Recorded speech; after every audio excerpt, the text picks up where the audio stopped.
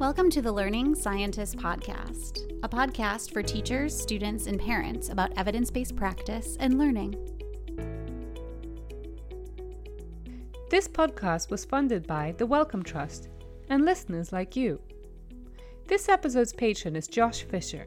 His work in mathematics instructional design has benefited immensely from learning more and more about the science of learning. A great thing about science is that it belongs to everyone. Josh has created a number of free mathematics lesson apps for middle school based on the science of learning. Gazinta Math lesson apps can be used at school, at home, or both. They include video instruction, interactive modules, worked examples, instructor notes, and the key, a design that provides retrieval practice and monitors students' practice so that they revisit material after calculated delays. Everything, including links to more information, is available at gazintamath.com. If you like our podcast and want to support our efforts to spread the science of learning, please check out our Patreon, where we're posting exclusive content for our supporters. You can also rate, review, and subscribe to our podcast on iTunes to show your support. We are here in London with Rina Lai. And Rina, if you could just introduce yourself and tell us a little bit about your background and your work. Sure. So I am a first-year PhD student at the University of Cambridge. My background is in psychology, but I'm currently at the Faculty of Education. So I specialize in psychology within education. What department are you in? I'm in the Department of Education, but they have different routes within the Department of Education. I'm currently at the route of psychology. And so your aim is to get a PhD? That's right. And so what are you hoping to do with your PhD? Do you have any idea of what you want to do, or are you still kind of playing with that? So I think it relates back to my master's, which I also completed at Cambridge with the same route and same specialty. During my master's, I focused more on executive functioning and metacognition, and I can talk a little bit about why I changed my research direction, but I'll begin with talking about my previous work on executive functioning and metacognition. So basically, last year when I was doing my master's, I was looking at the differences between executive functioning and metacognition, as well as their relationship. So what really distinguishes EF, executive function, or metacognition, because they do seem quite similar. They're both higher cognitive domains. They're both linked to the prefrontal cortex, and they're both established in the literature to relate to different academic outcomes. So I set out to look at how they predict different academic outcomes. And if you just, for listeners who maybe aren't aware of the definitions or are maybe coming from backgrounds where sometimes we define different terms in different ways with different backgrounds. So if you want to maybe just give a very brief sort of applied, sort of your working definition of executive function and metacognition, and then we'll go from there. Yeah.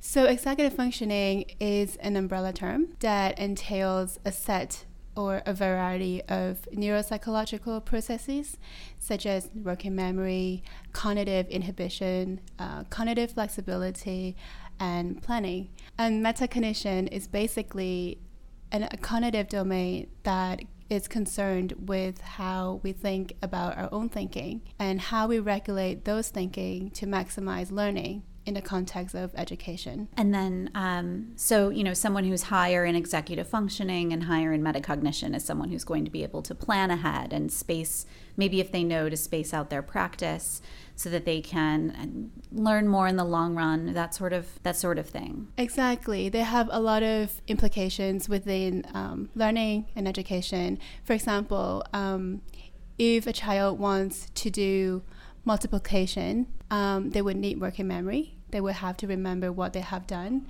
They might have to do some summations and divisions before they work on multiplications. And that's for those more complicated math problems that they have to solve. In the context of a classroom, if a teacher talks about different topics in a lesson and a child has a question, instead of just shouting out the question, you would have to have inhibition to stop your impulses and to plan when is the best time to ask your question. And remember what the question was and what the purpose. Exactly. And that is where working memory comes in.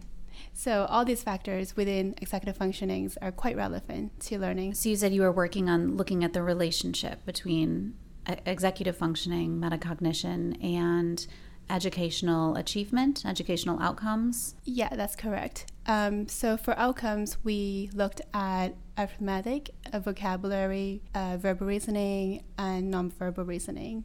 So it's quite a nice picture to look at because previous literature or studies, they focus on one outcome or two outcomes, and we really wanted to look at different reasoning skills as well as the traditional outcomes that we measure in schools. Yeah, so what did you find was that your master's work, you said? That's correct. That was my master's work last year. Yeah, so what did you find? It was quite interesting because we found that executive functioning and metacognition have some shared contribution as well as some unique contributions to academic outcomes.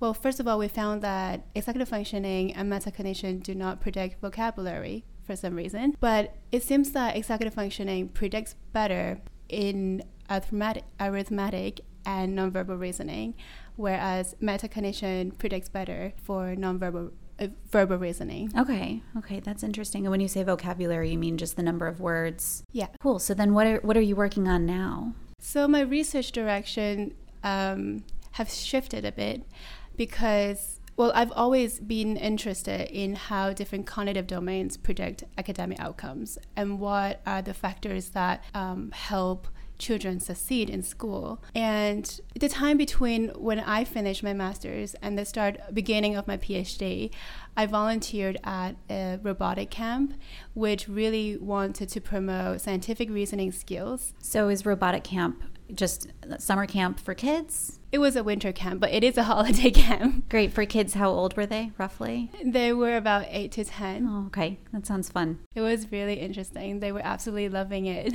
Yeah, so the camp changed your trajectory a little bit. I think so, because in the camp, I realized that a lot of things that I had studied and I had considered in the past in terms of research were quite they were skills and abilities that we consider in education. But I think that education nowadays have a broader meaning. And I think that educators are now recognizing the importance of 21st century skills.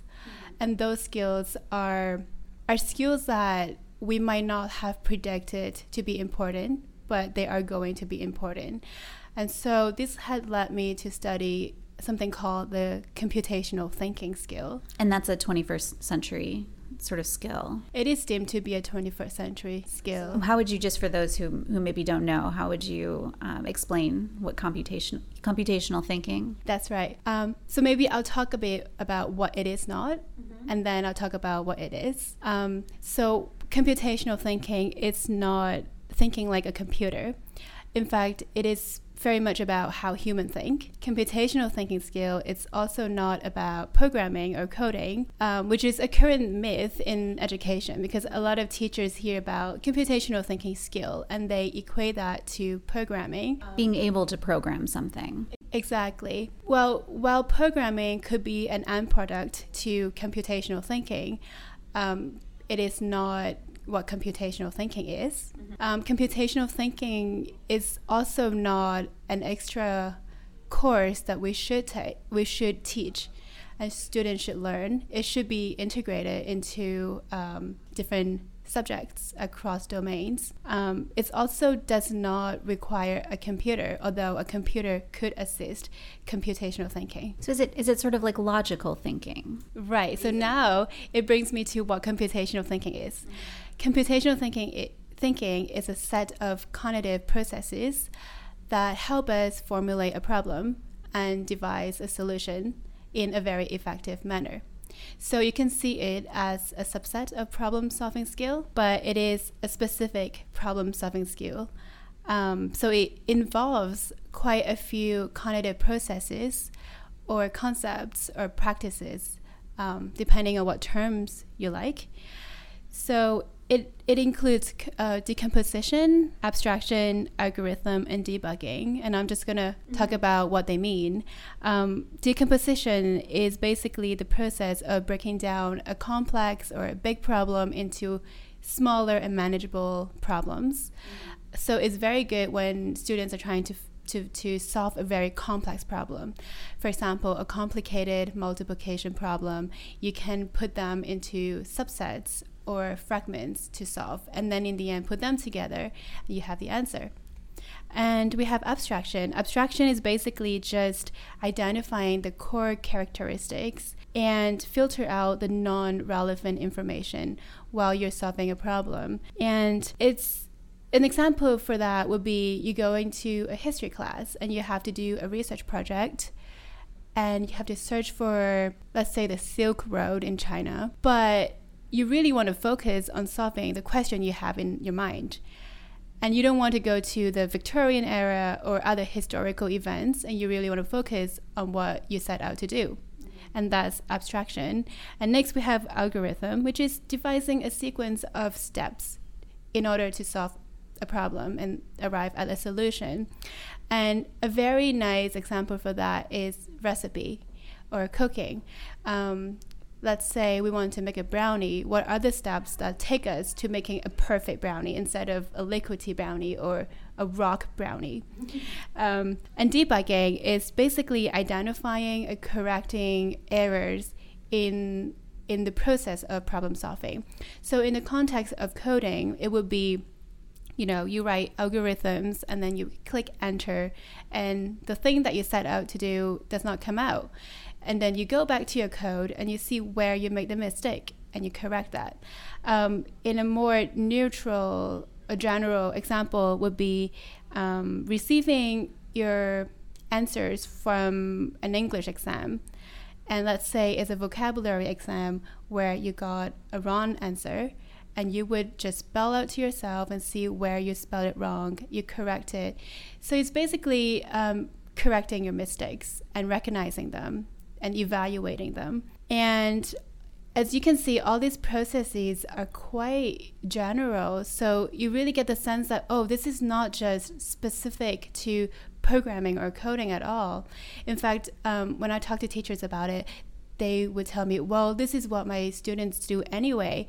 And that's exactly true. And that's probably right, because they can be applied in so many contexts. Yeah, it sounds like problem solving. It sounds like problem solving, except it's tailored to a very specific set of problem.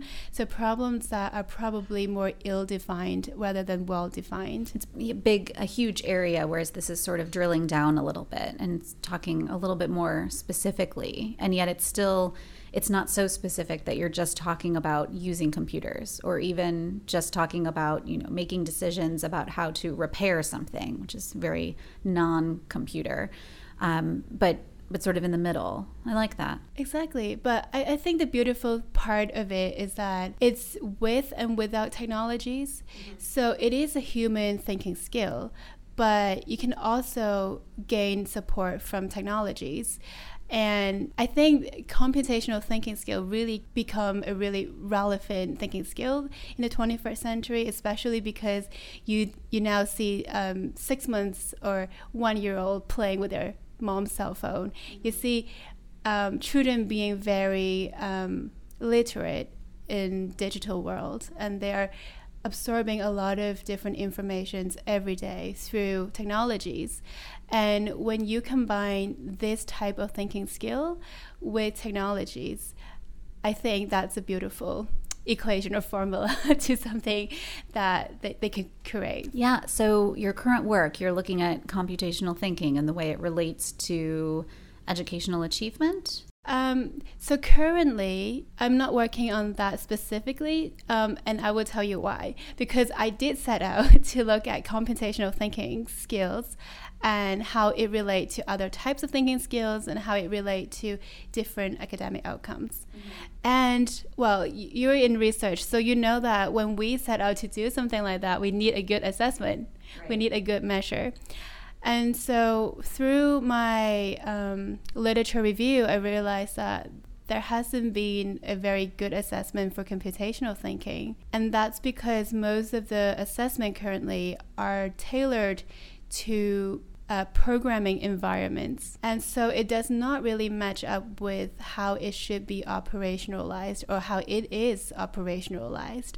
as a cognitive processes or thinking skill. So you're basically measuring something in one very narrow context, and it's not representative of what it looks like across the board. Yeah, I think you're right. So that had led me to focusing on computational assessment. So you're just trying to figure out, how do we even measure this thing in a child who's, you know, working in the classroom and able to solve problems? And I imagine you're trying to break it down into those 4 pieces that you talked about, because it sounded like students might be able to they might be strong in 1 or 2 of the areas, but then maybe have difficulties in 1 or 2 of the areas. Exactly. And I think that this is something that we haven't currently, it has not been done yet, and I think it should be done. So I do hope that through the assessment we could help teachers and students to identify cognitive strengths and weaknesses in those domains within computational thinking skills.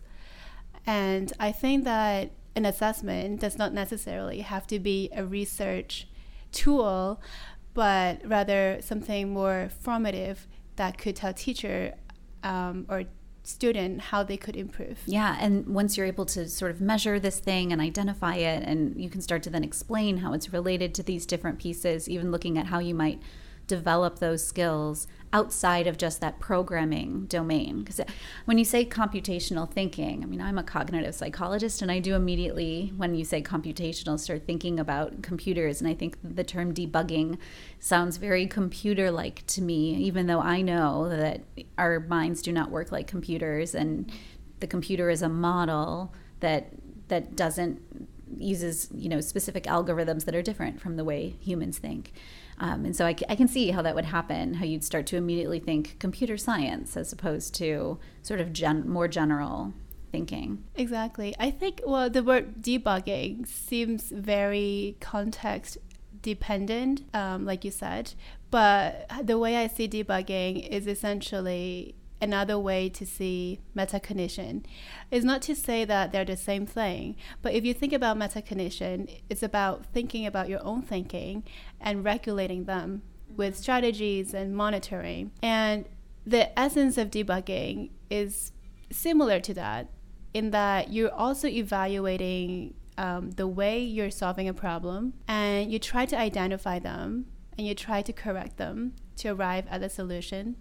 So I think the word debugging could be quite, how should I put it? It could be quite misleading, or if you don't see, if you don't want to see computational thinking in a very context-specific way. Mm-hmm. But in the end, I think it's a strategy, a cognitive tool to help us go back to see what we have done wrong in the process of solving a problem. Yeah, and so you've talked a little bit about what this assessment might be able to do in terms of applied value and research value. Where do you think your research is going to go? Or, I know you're only a first-year PhD student, you still have some time, but if you've thought a little bit about where you'd like to go with your program of research. Right. So my ambitious aim is to really apply the assessment to both research contexts and to schools. Because like I said, initially I set out to study computational thinking skills in relation to other thinking skills that I'm interested in. And I haven't been able to do that because I needed an assessment. So I guess the first thing that I really want to do is, well, after, testing the validity and reliability and all the psychometric properties, is to use it for my own research. The next thing is that I hope that it would be useful for teachers who are teaching computing education, or even those who are integrating computational thinking skills into their classrooms. Yeah, that's great. And so if you had sort of one thing that from your, background and your area of research and work that you think teachers, students, and or parents might want to take away, sort of the biggest important applied thing, what would that be? It could be a quote that I really like and that really inspired me. I can share that with you. Basically, it says, education should prepare young people for jobs that do not yet exist, using technologies that have not yet been invented to solve problems of which we are not yet aware. And I think that's a very strong statement, and it's very inspiring as well to me as a researcher, and probably to those who are educators and teachers, because as people who are really passionate about learning and learning sciences and education, we are naturally inclined to help students achieve, and not in the short run, but we're looking at the long term, how they can grow up as a successful person who can adapt to the digital world and technological economy, which our world is becoming. And I think that would be my message. It's just to familiarize and introduce what computational thinking is to educators, and so they can bring the concept and its underlying meaning to the classrooms, and so students really get the sense of what it is and how they can use it in their daily lives. And it sounds like it's something that kind of does prepare students for future things that we haven't even conceptualized yet. I think so. And even in the present, I mean, students are going to eventually encounter so many novel problems, even more complex than they had predicted, because our world is getting even more complicated and complex every day. And I think that to prepare and equip our students for the future is to give them a good thinking skill that could allow them to be creative and be innovative and be successful. Great. Well, thank you so much for joining me today. Thank you. It's my honor. The Learning Scientist podcast is funded by the Wellcome Trust and listeners like you.